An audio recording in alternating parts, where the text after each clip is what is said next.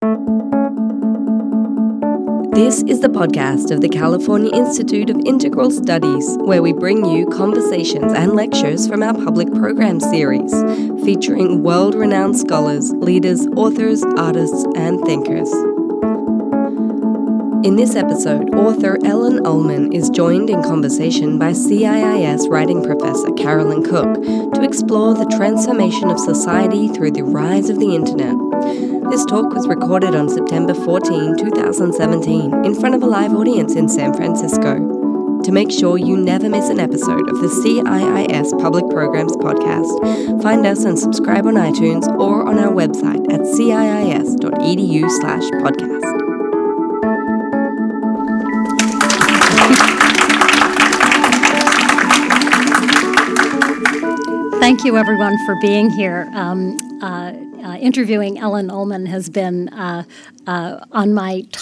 the top of my list for a couple of years, and I'm really delighted that Public Programs has brought you here. But you did it yourself by producing this book, which caused you to be in the public eye and be in the beam of our attention. So I'm really happy to welcome you to CIIS. I'm delighted to be here. Thank you for the invitation. Thanks. So I just wanted to do a little outline of Ellen's oeuvre, which kind of coincides with my discovery of her work, although I was so dimly aware of it for a long time until you started producing novels. But in 1996, a really important book came out called Resisting the Virtual Life. Have any of you read it? Some of you have read it, maybe? Yeah, most of you didn't even have your first computers. That came out in 95. 95, sorry. And Resisting the Virtual Life was a really beautiful collection of essays about the future of the internet. And Ellen had a piece, which is the beginning piece of Life in Code. And I asked Ellen to begin by just giving us a taste of that essay. It's called Outside of Time, Reflections on the Programming Life. People imagine that programming is logical, a process like fixing a clock. Nothing could be further from the truth. Programming is more like an illness, a fever, an obsession. It's like riding a train and never being able to get off. The problem with programming is not that the computer isn't logical. The computer is terribly logical, relentlessly literal-minded. Computers are supposed to be like brains, but in fact they are like idiots, because they take everything you say at face value. I can say to a toddler, "Are you okay today?" and the toddler will understand. But it's not possible for a programmer to say anything like that to a computer. The compiler complains, finds a syntax error, won't translate your program into the zeros and ones of the machine. It's not that a program can't be made to act as if it understands. It can, but that's just a trick of the code. When you're writing code, your mind is full of details, millions of bits of knowledge. This knowledge is in human form, which is to say rather chaotic, coming at you from one perspective, then another, then a random thought, then something else important, then the same thing but with a what-if attached. For example, try to think of everything you know about something as simple as an invoice. Now try to tell an alien how to prepare one. That is programming. I love this essay, and when it came out, I remember being really taken by some lines in it and reading Life in Code. I was happy to encounter it again. I remember living in Mendocino County, homeschooling my babies, and not having TV in the house, just this very pure life, very different person then. And you talked about how the programmer must not be interrupted. I was writing my first book or my second book, and I just remember the struggle to be in a kind of internal silence so that I could hear the voices of my book and my work. And your essay spoke to me so perfectly and completely across the difference in our worlds. And so a few years later, in 97, the next next year. When you wrote Close to the Machine, Technophilia and Its Discontents, I immediately had to read it and felt the same thing, except in that book you wrote also about being a woman engineer in a very male-dominated world. And yet it wasn't about being a woman and being a programmer. It was about being a woman in a very male world and how you navigated your own needs. And it was so refreshing and reflected ideas I didn't even know I felt and had yet. So I felt for a long time such an affinity with you, even though I really don't know what the hell you're talking about most of the time when you talk about programming. I thought I was doing a decent job of saying, like, you really don't have to understand this. This is just like an illustration. Mm-hmm. In the book, The Bug, I have code samples, and they're written in sort of higher level code, so you can say, if there isn't a nearby neighbor, then do this and do that, which you can do in code. And I didn't expect anyone to be sure to understand it. The idea was to demystify code. Look, it isn't this unbelievably weird thing. Here's a little box, like any other illustration, and this is what it looks like. So I try to expose the reader to what this is. It's not a magical, mythical thing. It's some text that's structured, and it doesn't relate to mathematics in the way people always say it does, but it's a formal language. And if you know how to do your long division, that's sort of a formal language. So I try to just say, just look in here. Don't treat this as if this is something you just can't understand and you have to leave it to these experts who are creating this world where corporations and the government surveys you and so on and so forth. Here, this is what it looks like. You could do it if you care to. Yeah, and I think you also write so well about the process of coding that it's possible to kind of imagine it as coding a language, as writing sentences, as creating something out of nothing. I was thinking of you said somewhere that programming turns thought into action. And I think of The Bug, your first novel, which came after Close to the Machine.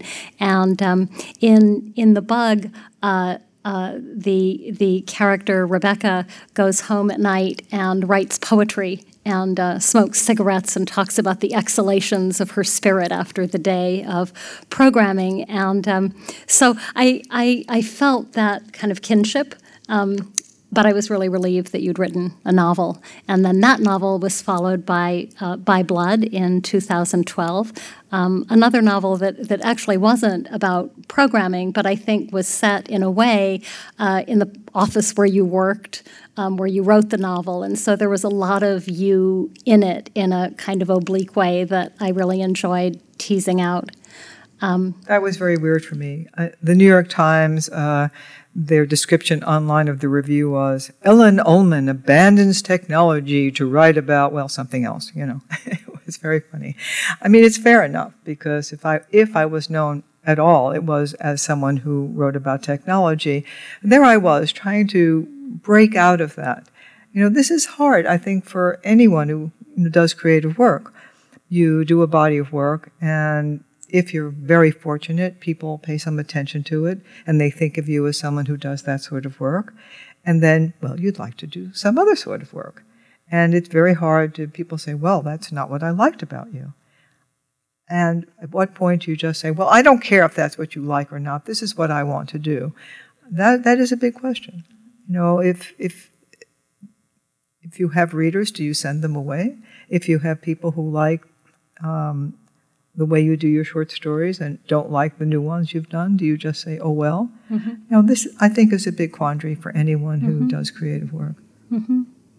And I think you're a really interesting symbol for that, because I think technology symbolizes for a lot of people the non-human, the machine, the non-human, and a kind of relationship to a kind of pure state of thought that isn't inflected by emotion and all of that, whereas writing novels is generally seen as an activity that's all about the human. And I think you're shaking your head. And I think I'd love to hear you talk about how these aren't dichotomous activities. Okay, first of all, code is not clean logic, typing in the ether. Human beings write it. They have bias. They have values. Those values are imbued within the code. They affect changes in society. They affect us interpersonally down to the most intimate parts of our lives right now. The scariest thing I just learned about technology, and I keep getting scarier and scarier ones, but this one really tops it, about algorithms, is a professor at Stanford, last name is Kowalski, who reported findings that there are algorithms looking at facial recognition software that can tell if you are gay, if you're healthy, if you are prone to violence, if you are conservative or a liberal, and there were some other deeply disturbing aspects of you that it could discover, the algorithm could discover, with accuracies on the order of 80%. And to me, this crossed a certain boundary. And it was because he was so blithe about it. He said, well, the face is public information, he said. So I never can see code as something that's pure. It absolutely has the intentions of the people who designed it and the people who decided to pay for this company, which startups to fund, which projects to do in a corporation. So there is that. Let me put that down really hard, because if I ever think about anything I want to say about programming, is that it's made by people and they have points of view, some of which are wonderful. You know, Pokemon to me was one of the best things technology can do. It was just pure fun. That was to me was great. And when people started to say, "Oh no, pedophiles will show up," I was like, go away, So there are wonderful things. I mean, there are wonders that technology can create, but I have all this, not cautions, it's actually graduated to alarm and outright fear. Okay, but I'll go, I think your original question was, what's the difference between writing code and writing prose? Is that, now, code can be elegant. Algorithms can have within them a certain beauty. And I think people who are mathematicians can tell you that, well, that's just a beautiful proof or something like that. And you can read different code and see that. Some programmers are sloppy. They write things that are too compact. They don't leave you any comments to help you learn it. They're ungenerous. Their code works, but it's clunky. And then you see something that's just God, that's just exquisitely expressed. But what code expresses, it's what it does. It doesn't really have any meaning outside of as it functions. Of course, language can not work and still work. We can break grammar, right? I can say to a toddler, "Are you okay today?" And the toddler will understand. You can write poetry. You break all the rules of grammar and spelling. You can write novels in hip-hop, dialect, interspersed languages, and somehow, even though it's wrong, it can work. And that's the thing that computer code cannot do. It cannot be wrong and work at the same time. Right, and it reminds me what you were just talking about, the Kowalski, the Stanford scientist, and the facial recognition.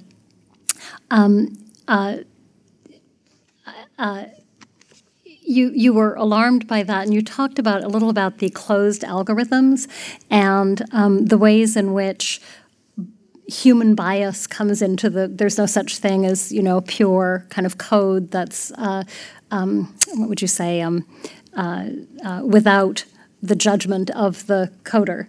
Well, there is some. I mean, like the really baseline algorithms, like shortest distance between 2 points. These were written, over the course, now it's going on 70 years. No, I'd say 30 or 40 years, there have been contributors to the most beautiful algorithms, and they are really more like mathematical proofs. Their intentions are very clear. I want to know the fastest way to get from here to there, and which is one of the basis of the web. And so there is code. I'm walking back what I said before.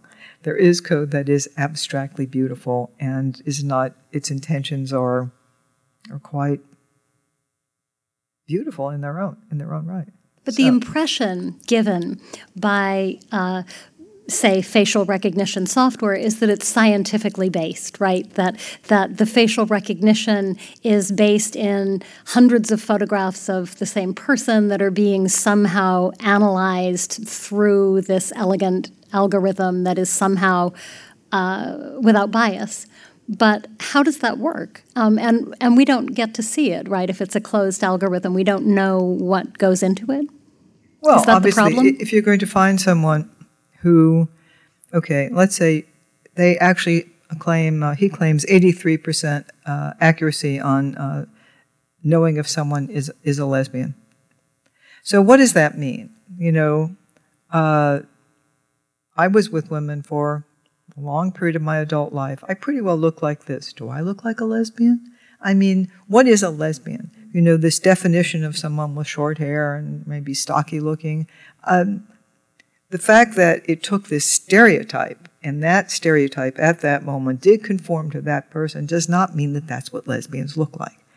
I mean, this is the reinforcement of stereotype that in is, the code, right? The code is actually it is making the assumption. It's got to be written somewhere, right? And it reinforces that stereotype. So if you say, well, this is how I notice a lesbian because this is what a lesbian looks like, and da-da-da. So the accuracy kind of reinforces itself. So they're not going to catch a whole bunch of people, you see, which is good, I suppose. But why would you want to do this anyway is the big question. Why, the problem with technology in general is if you can do it, if you can do gene splicing, you will. If you can do genetic manipulation, you will. If you can write an algorithm that looks into the deepest parts of people's values and sense of being, it will be done. And to me, that is the part that, how do you stand up and draw a line? How do we as general citizens change this? So I'm not a political organizer. It does require political organizing. That is long, slow slog, door-to-door, contentious meetings, clash of need against need. It's grueling work. I look at it this is a book about code, and I think, well, what if more people learned to code? If we mixed up the kind of people who are inside those rooms, not just rich white men who are venture capitalists, not just a world that is overwhelmingly male in the engineering side of it. What if they have a set of values and that goes out into the world in the systems they design, reinforces those values and spreads them out? So what if we had people with different values in there? How would that change things? That's what I'd like to advocate and find out. I mean, I have been accused recently by someone who sent an interview question, well, are you being realistic about how unrealistic this is? Are you being cynical about how trying to change society might work? So I really don't know how to change this. People ask me, well, what do we do about this? I wish I had, a prescription. I wish I had a way I could say, this is how we change it. My best thoughts are, of course, political organizing, and not on the internet. That, you'll find a whole bunch of people who reinforce your idea. So will they be there during the next election to get your particular representative elected? No, they live somewhere, right?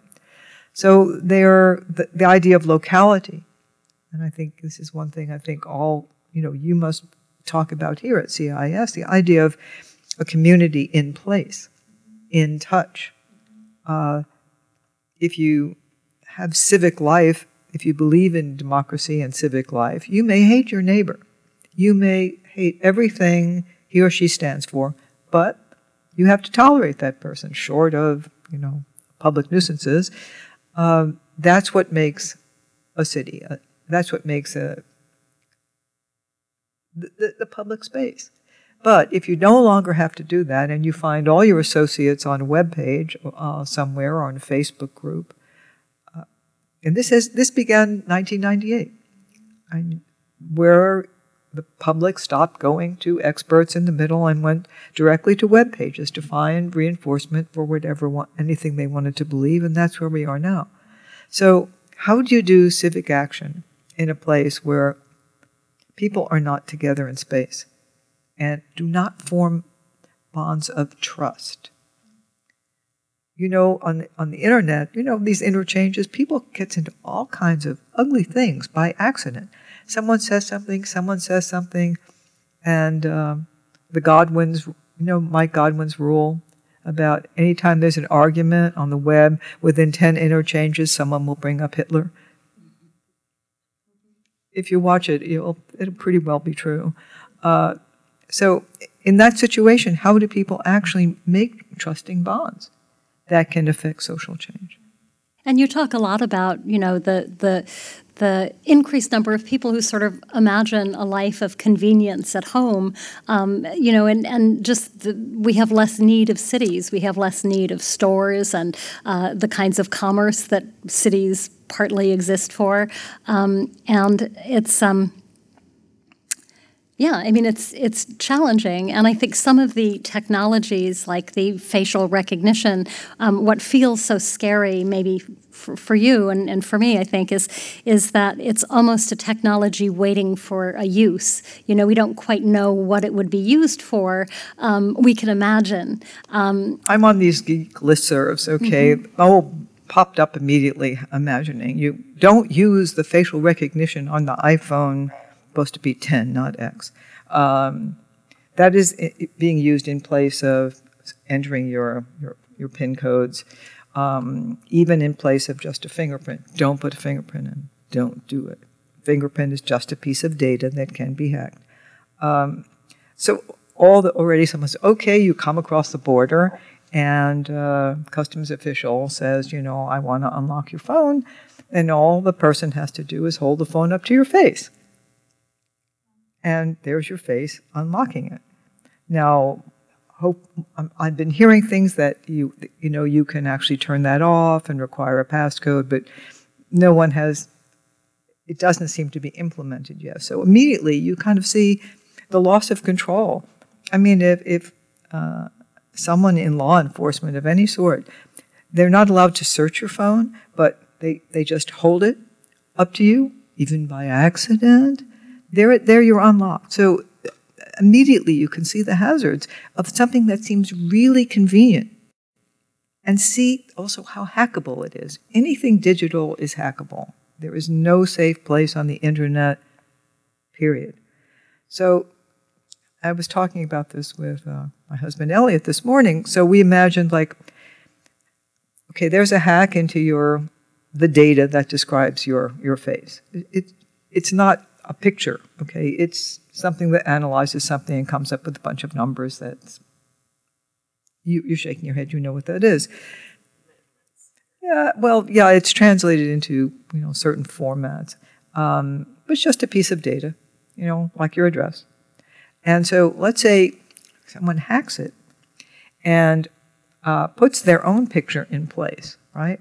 Okay, so there are these ads now for you go into a bank, and there are these iPads, and you just walk in front of it, and of course a woman comes up and says, "Hello, Mr. Smith, how are you today? How can I help you?" So imagine that this hacker has put his face in place of yours, and hacker walks in, and Ms. Teller says, "Hello, Mr. Johnson, hello." And so you can just see the hazards involved once you get into the biometric data. We crossed into something when we went to, this sort of data. Scans of the iris, fingerprints, facial recognition. The body being taken as data and losing its coherence as a person. the outlines of a person. I'll just stop there and let that horrible thought sink in. Oh, I'm such a cheerful person. Oh my God. All right. So I wanted to talk. This is a slight veer, but I wanted to talk about the early computer and sort of when you graduated from Cornell with your thesis on Macbeth and your fearlessness around machines. You found the TR-80. Well, that first I encountered video. I was hanging out in the college town, 6 months too long, and I met a group doing video, Ithaca Video Project, and we managed to get a grant to get a Sony Portapak. And this was the first video recorder that an individual could operate. It wasn't cheap by today's standards, but a group could afford it. You could get grants. People banded together and bought them. So this was like the coming of the PC. It broke the hold of behemoth corporations who held your television hostage over what they would show advertisers and broadcasters. Suddenly, you could make your own videos. You could show them around town. They could be social organizing tools. They could be plays. They could be fun. They could be porn. And they could be art. At that time, we were aware of being very distantly related to Nam June Paik, who was a pioneer in this respect, who first envisioned or spread the word of the television screen as an artist's canvas. And so it was a time of great ferment and exploration. And I learned that, well, gee, I really like carrying around this Portapak. I like working with the camera. I thought I was very, cool walking around with cable around my shoulders. I learned editing decks and sync generators and so on and so on and so on. And I thought, well, this is fun. There was no part of me that was an English major that couldn't also be somebody who liked carrying around a Portapak. I moved to San Francisco. You can't stay in a college town too long. And then I walked down Market Street one day, and there in the window was a TRS-80. And I knew it was something called a computer, and I thought, yeah, well, is this anything like a Portapak? Can you do anything fun with it? Can you make art? What does this thing do? And I quite, without fear, which amazes me now looking back, bought it and took it home. And then I set it up and I went, okay, this is not like pressing a button on the camera of a Portapak. This involves something called programming, which I tore my hair out for a while. It was sort of humiliating, actually. How can't I get this? It was easy to do very simple things, but to do anything halfway ambitious required that you knew what you were doing. So how much do you want me to go into spaghetti code and Macbeth and the relationship between those two things? Well, as much as you want, but I think I'll do it very briefly. Okay. The thing about that BASIC at that time is you could go subroutine or go to. There wasn't an easy. It didn't just come back. You couldn't just say return, and it would go back to the point where you left off. So you could wind up creating what was called spaghetti code, and it drove me crazy. And I said to myself, well, if I could untangle the strands of time in Macbeth, which is a very complex play in terms of what really happens before something else, what is news and what is actually already old, I said, you know what, I could figure this out. Really, I actually said that to myself, and it helped.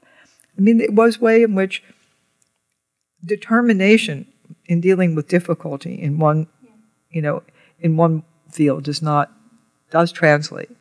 And one last thing about programming, it requires a high tolerance for failure. You will fail over and over. The act of coding is the act of putting in bugs and then taking them out one after another. So if one doesn't feel a certain, besides the frustration and the teeth gnashing, a certain sense of intrigue and a pleasure of the hunt involved in this, like, I'm going to get you, not going to last too long in the profession. So Yeah, I think that was one of the things that drew me so to your work. I mean, it's a constant theme in this book that you're taking jobs that you don't know how to do. You're programming actuarial tables for your father who's disappointed, and you're sort of putting yourself in the position of using languages you don't know, and you don't have friends, you don't have help. It's a boys' club. At one point, you enroll in a MOOC to see how Python is taught to large numbers of people, something we talk a lot about at CIS right now. To what extent do we want to be an online university about kind of, consciousness and transformation and connections between humans and a sort of sense of the commons? How much can we do that online, teaching somatics, for example, online? That's really funny. Really, I'm teaching the body. Yeah. Without a body. No, Exactly. This is Exactly. the conundrum of our time. But it's interesting. We were talking today. A bunch of faculty were sort of worrying this, like a dog with a bone, worrying this problem, and then we realized that most of the students, have none of this. People who want to study online don't have these anxieties, that we have sometimes. But I think you write so beautifully about the willingness to fail, and I think it must translate into the writing of novels. I mean, the description you just gave is it's my writing process. It's taking something deeply psychically problematic for me that another person could probably describe in a sentence and worrying it way beyond, any other person's tolerance. As my children grew up, I wanted them to leave me because I mustn't be interrupted, because the voices were, just the fragility of the voice, this stupid endeavor, nobody cares, nobody's waiting, and you have to fail over and over and over again, and the minute you cast a sentence, you can see the bugs in it, and I don't think I have ever read a better description of that process. Well, the thing was, you have a compiler in code, and you can test it, and well, there won't be every last bug out. That's never true. But you are reasonably sure when it works. Yeah. Now with writing, you never know if it works. Well, it's a different way of knowing, right? Yeah, but then, you look at it a year later when it's in print, and you say, God, that's awful. I wish I could do that over. What do you wish you could do over? I haven't found those passages in your work yet. I wish in By Blood that I had shortened the story of the patient and that I had I'd actualized her better in my own mind. I felt she stayed too external for me, whereas the voice of the narrator, this disgraced professor, came to me. I tried to escape this voice. And He's one night, he's kind of a creep. Oh, he's a creep, Yeah. man. And I'm sitting in my little office, and that one night his voice came to me, and I wrote 20 pages, which pretty much stayed intact. And I thought, this fluency in this voice was a real trap. Like, I'm going to go into the deepest part of my psyche for a whole book. Well, yes, I did. Yeah. So he actually came to life in a way that the other characters, and it turned out somebody I didn't expect to come to life, which was the therapist next door, and I'm sorry I didn't spend more time on her. When it was all done, I wanted to rebalance where the characters were. I wanted to, my original conception of the story, it was very hard to write that book. It was very hard to write that book. Everybody is speaking in the first person, and everybody is telling a story. So whose voice was stronger than others was a real problem for me. His voice was the strongest. It was, yeah. And it wasn't supposed to be.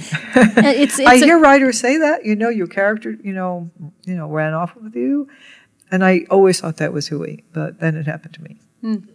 So I really recommend By Blood. It's a wonderful book, and it concerns this disgraced professor. There's some sort of probably sexual peccadillo, and he's sort of been sent off for a while and rents a seedy office in a wonderful old New Montgomery Street building, and finds that he can hear over the white noise machine the confessions of a therapy patient next door, and totally a man after my own heart. And you admit, too, that you're an eavesdropper. Oh, no, what was even better in that is that the patient couldn't stand the white noise machine. Neither could he. I can't either. I hear these patterns, I go crazy. So it went silent, and then he could hear everything to the lifting of a haunch, to the point where he understood they were sitting on leather. So he couldn't even breathe hard. So he had to have this rigidity. And it was just like my own office. It started out, there was a matchmaking service, and it was a very thin door, and I could hear them being introduced to one another and their halting conversations, and I just sat there and listened. What was I going to do? Leave? Oh, I'm sorry, I leave my office to give you more privacy. Right. I did tell the woman who ran it, that I could hear. She says, "Oh yes, I know. We're going to move. Don't worry about it." Okay. They don't realize that you can remember it. I mean, I don't have a lot of skills, but I just remember everything people say. I remember every slide. I remember the actual language. I can put in sentences years later. It's like people don't expect that. So they're kind of cavalier. It's a little like this other issue of privacy, right? And facial recognition. There are sort of bombs among us waiting to go off with all that we have written down and overheard. Yeah. Can I say more about this than every now young person applying to college is learning? Watch out what you put on there. Not only that, people steal your pictures. You know those fake Russian accounts on Facebook? They stole photographs, learned today, from some Brazilian family. So it doesn't matter how careful you are.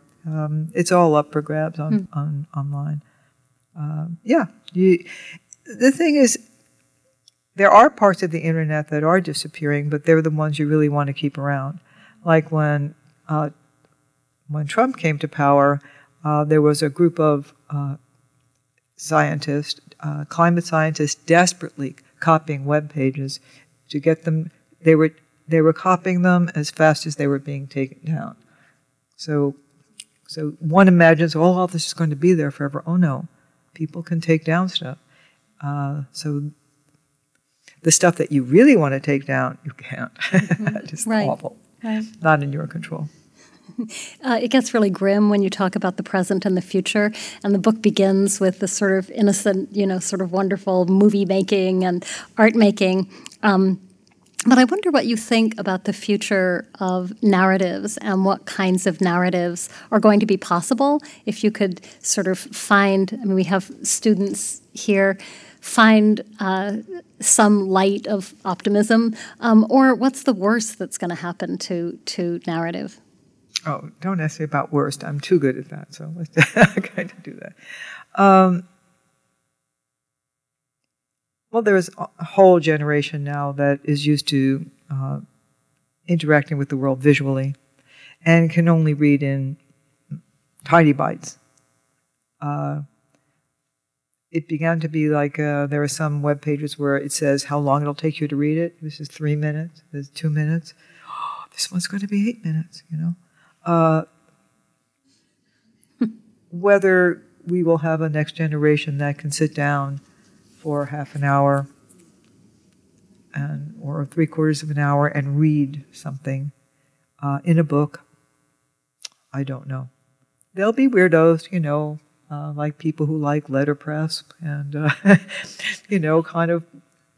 This has to be accepted, even though all the research shows that children, their learning is more acute and broader when they've actually read out of a book, touched the pages, went like this, patted the pages, rather than looked at it on the screen. But once it's out there, there's no going back. There's no going back. My consolation is that what you can see on television and what you can see streaming are some beautiful narratives. Narrative lives on HBO, on Showtime, some of the other premium channels. That encourages me. that there is still this deep love for story. And that is deeply within us. I think you probably talk about this and think about it. We're storytellers. I mean, that is the way we remembered our past. Story, rhyme, music. And this is inside our bodies deeply. When we're sleeping, we dream, right? But what's really going on is that your brain is just doing housekeeping. It's taking all the stuff that happened today and weaving it into that synapses all around your brain. Your brain is plastic. Connections are made, loosened, and so it's putting things in there. It's housekeeping. It's basically noise. Meanwhile, there we are desperately making a narrative out of it, trying to make all of this really quite random in a narrative sense action into something coherent. And we fail every night, don't we? I mean, you wake up and, oh, you barely remember it. And, well, then I was there. How can that be? And then I was over there. The minute you start to tell it, it falls apart. But we keep doing it night by night. We are storytellers, and that is how we try to understand the world. And so, in this regard, I don't think we'll ever fully escape the need for story and narrative. You just reminded me of a dream you recount in your book of having to program two people making love. It's a really beautiful dream, and I think really evocative, and I think it is about the connection, right? A kind of deep need to connect two parts of your life. Turns out I couldn't do it in C. Yeah, you can't do it in C. Maybe some other Python language might be different, but C++, I don't know. Python, I doubt it. Well, the narrative thing is interesting because as we think about the present and the future, and I know there are students who wanted to be sure that I asked you about virtual reality and how it relates to, art and production of art, gaming. I think I spent a little bit of this morning looking at a game called Passage. Do you know it? Does anyone know the game Passage? It's a early virtual reality game that's now, I think, in the permanent collection at the Museum of Modern Art. And what was interesting about the game is that you have 5 minutes to live.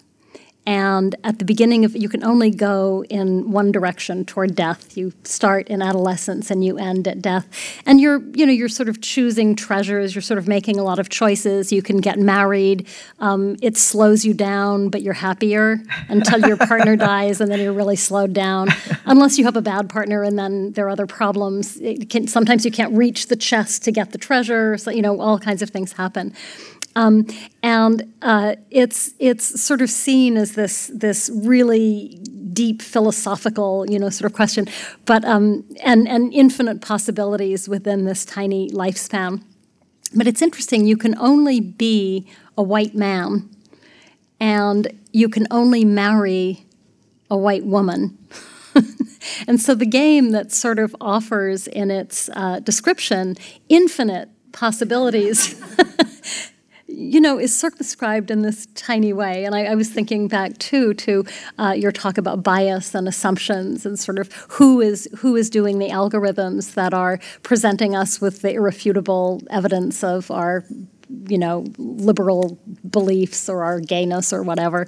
But thinking about, games and virtual reality environments that are artfully done, or are narratives that satisfy us in the ways of stories. Do you think that, what do you think about virtual reality as either a technology that doesn't have a corporate application yet, or as potentially a new source of art making?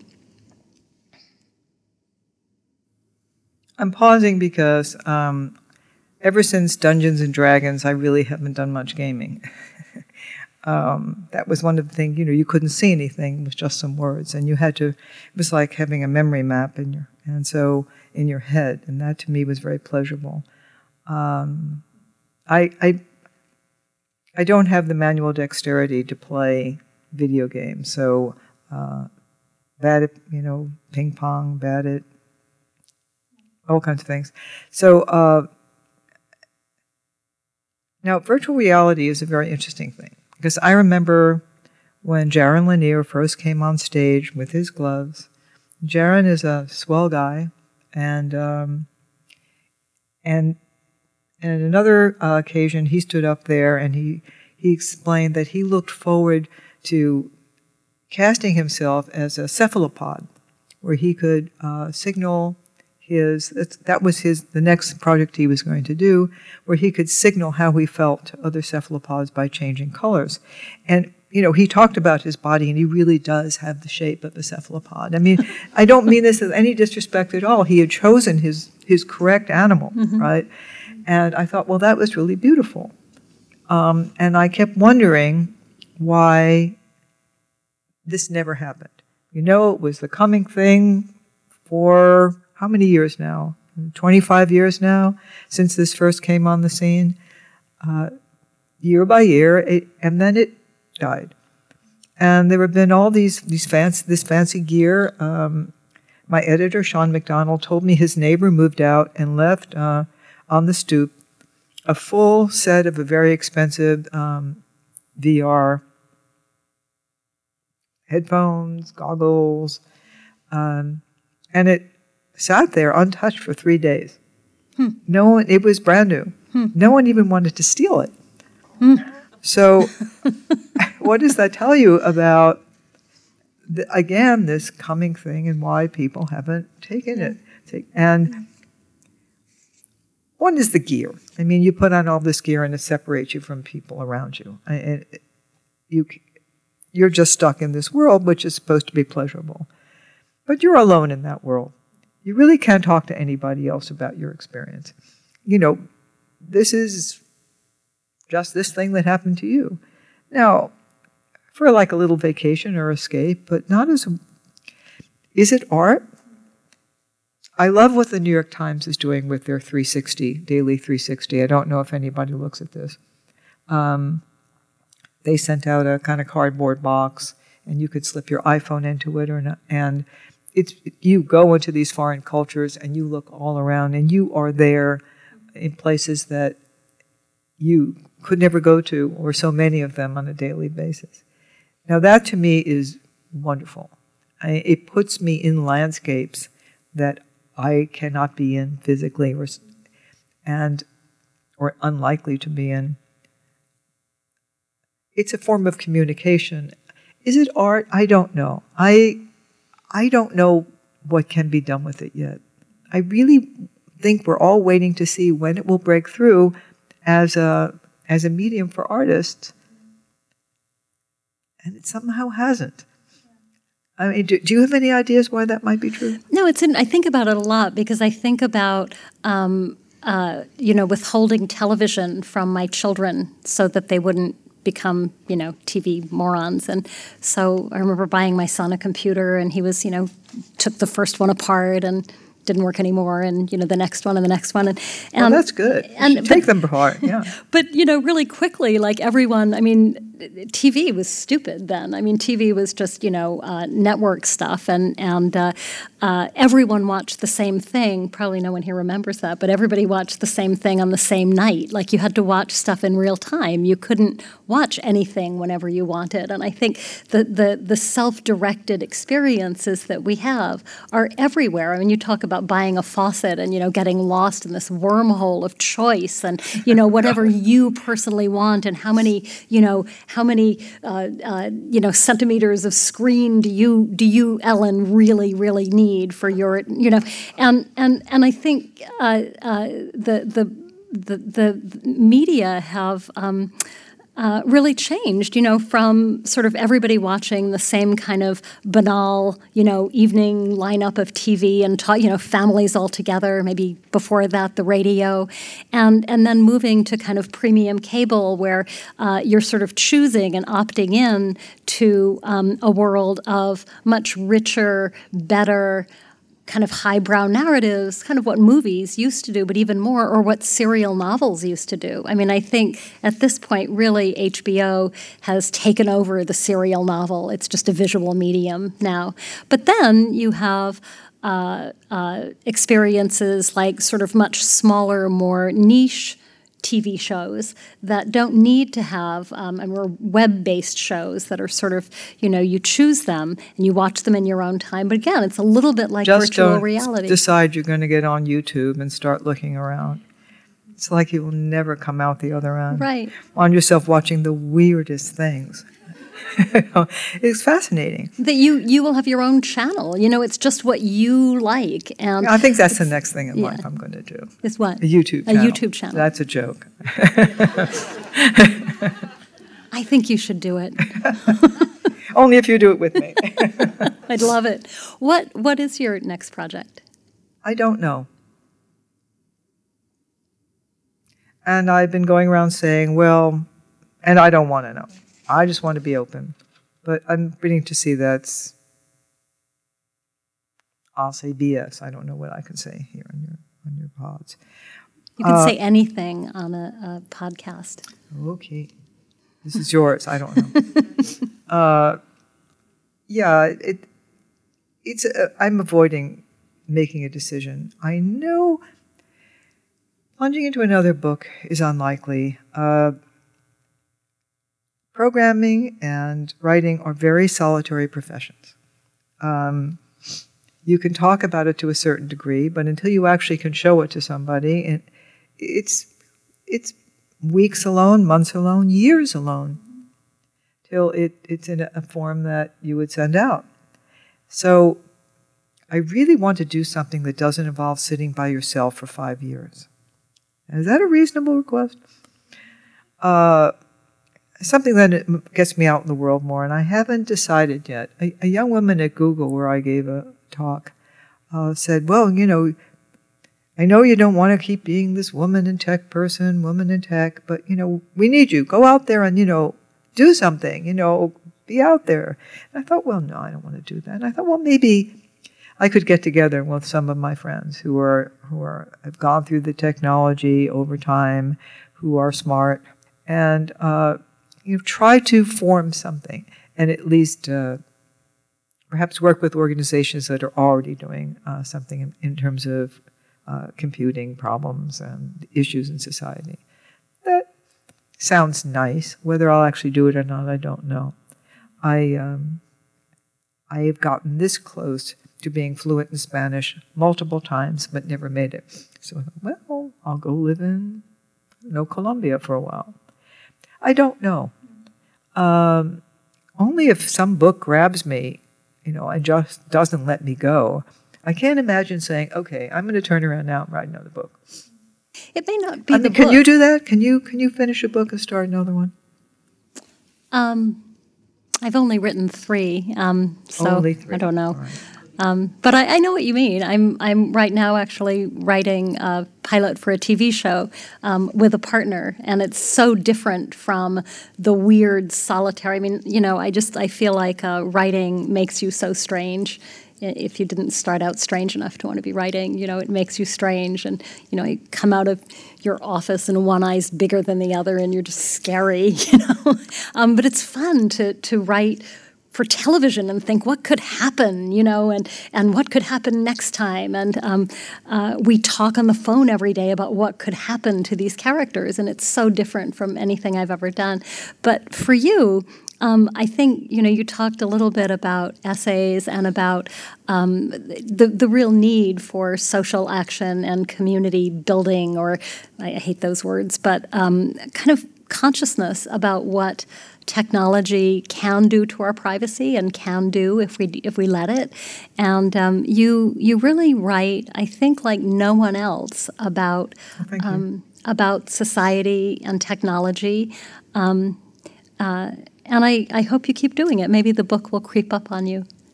I hope so. I don't want to give away the end of the book, but it's really no spoiler to say that I've met younger women who are writing about technology, and if I had something to say, it was that I was an insider working in that world and an outsider to an extent that I was female, a little bit older than the people I work with.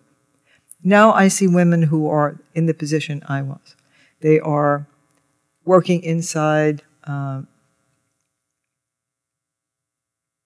places like GitHub and Google and various other startups, blah, blah. And they're also able to write. And I say to them, okay, it's your turn, you know. I'm not living deep in that world anymore. I am now an observer to some extent. And I don't want to be another one of those people who writes about technology. You know, arguments, all those people who argue, and they argue with each other. And I'm not interested in that kind of talk. But I am interested in hearing from people who are thinking and feeling and know what they're talking about. Mm-hmm. I don't want to write another book about programmers where we never see a programmer, about technology where we never see a programmer. I've reviewed two, and I make a point of saying hello. I really do think it's time for the next generation to pick this up. They're the ones involved. It's their future here.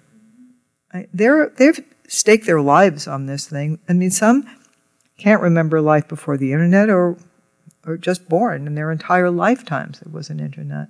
And so how I can't, you know, it's like you can't be a parent forever. Eventually the kid grows up and has, you know, a life of her own or his own. So I feel that's what has to happen now. There is a whole generation, some of you here, this is your life right now, and it's your turn. Ask me questions, but you write about it next. You form organizations. I'm not a political organizer. I'm really bad at that. I'm too blunt. But yeah, I deeply feel that. I really recommend Life in Code. We have copies here.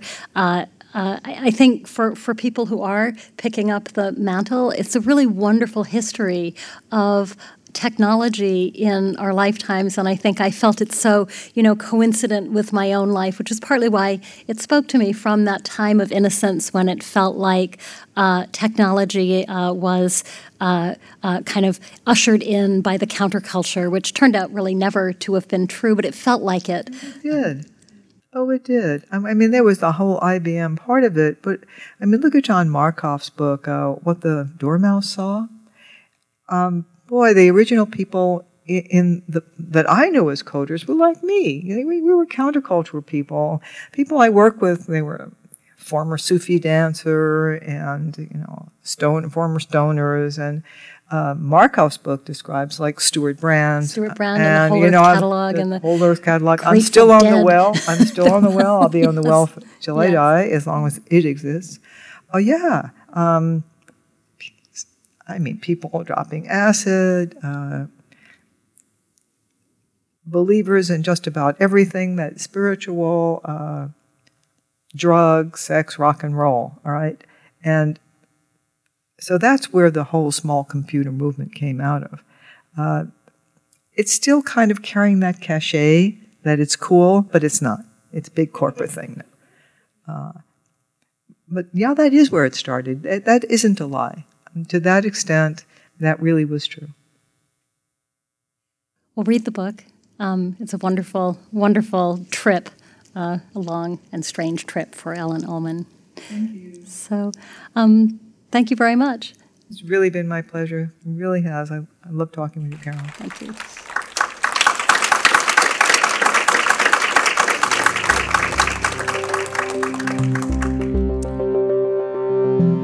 You've been listening to the podcast for CIIS Public Programs. Audio production was supervised by Lyle Barrere at Desired Effect. If you liked what you heard, you can subscribe on iTunes or visit our website at ciis.edu/podcast.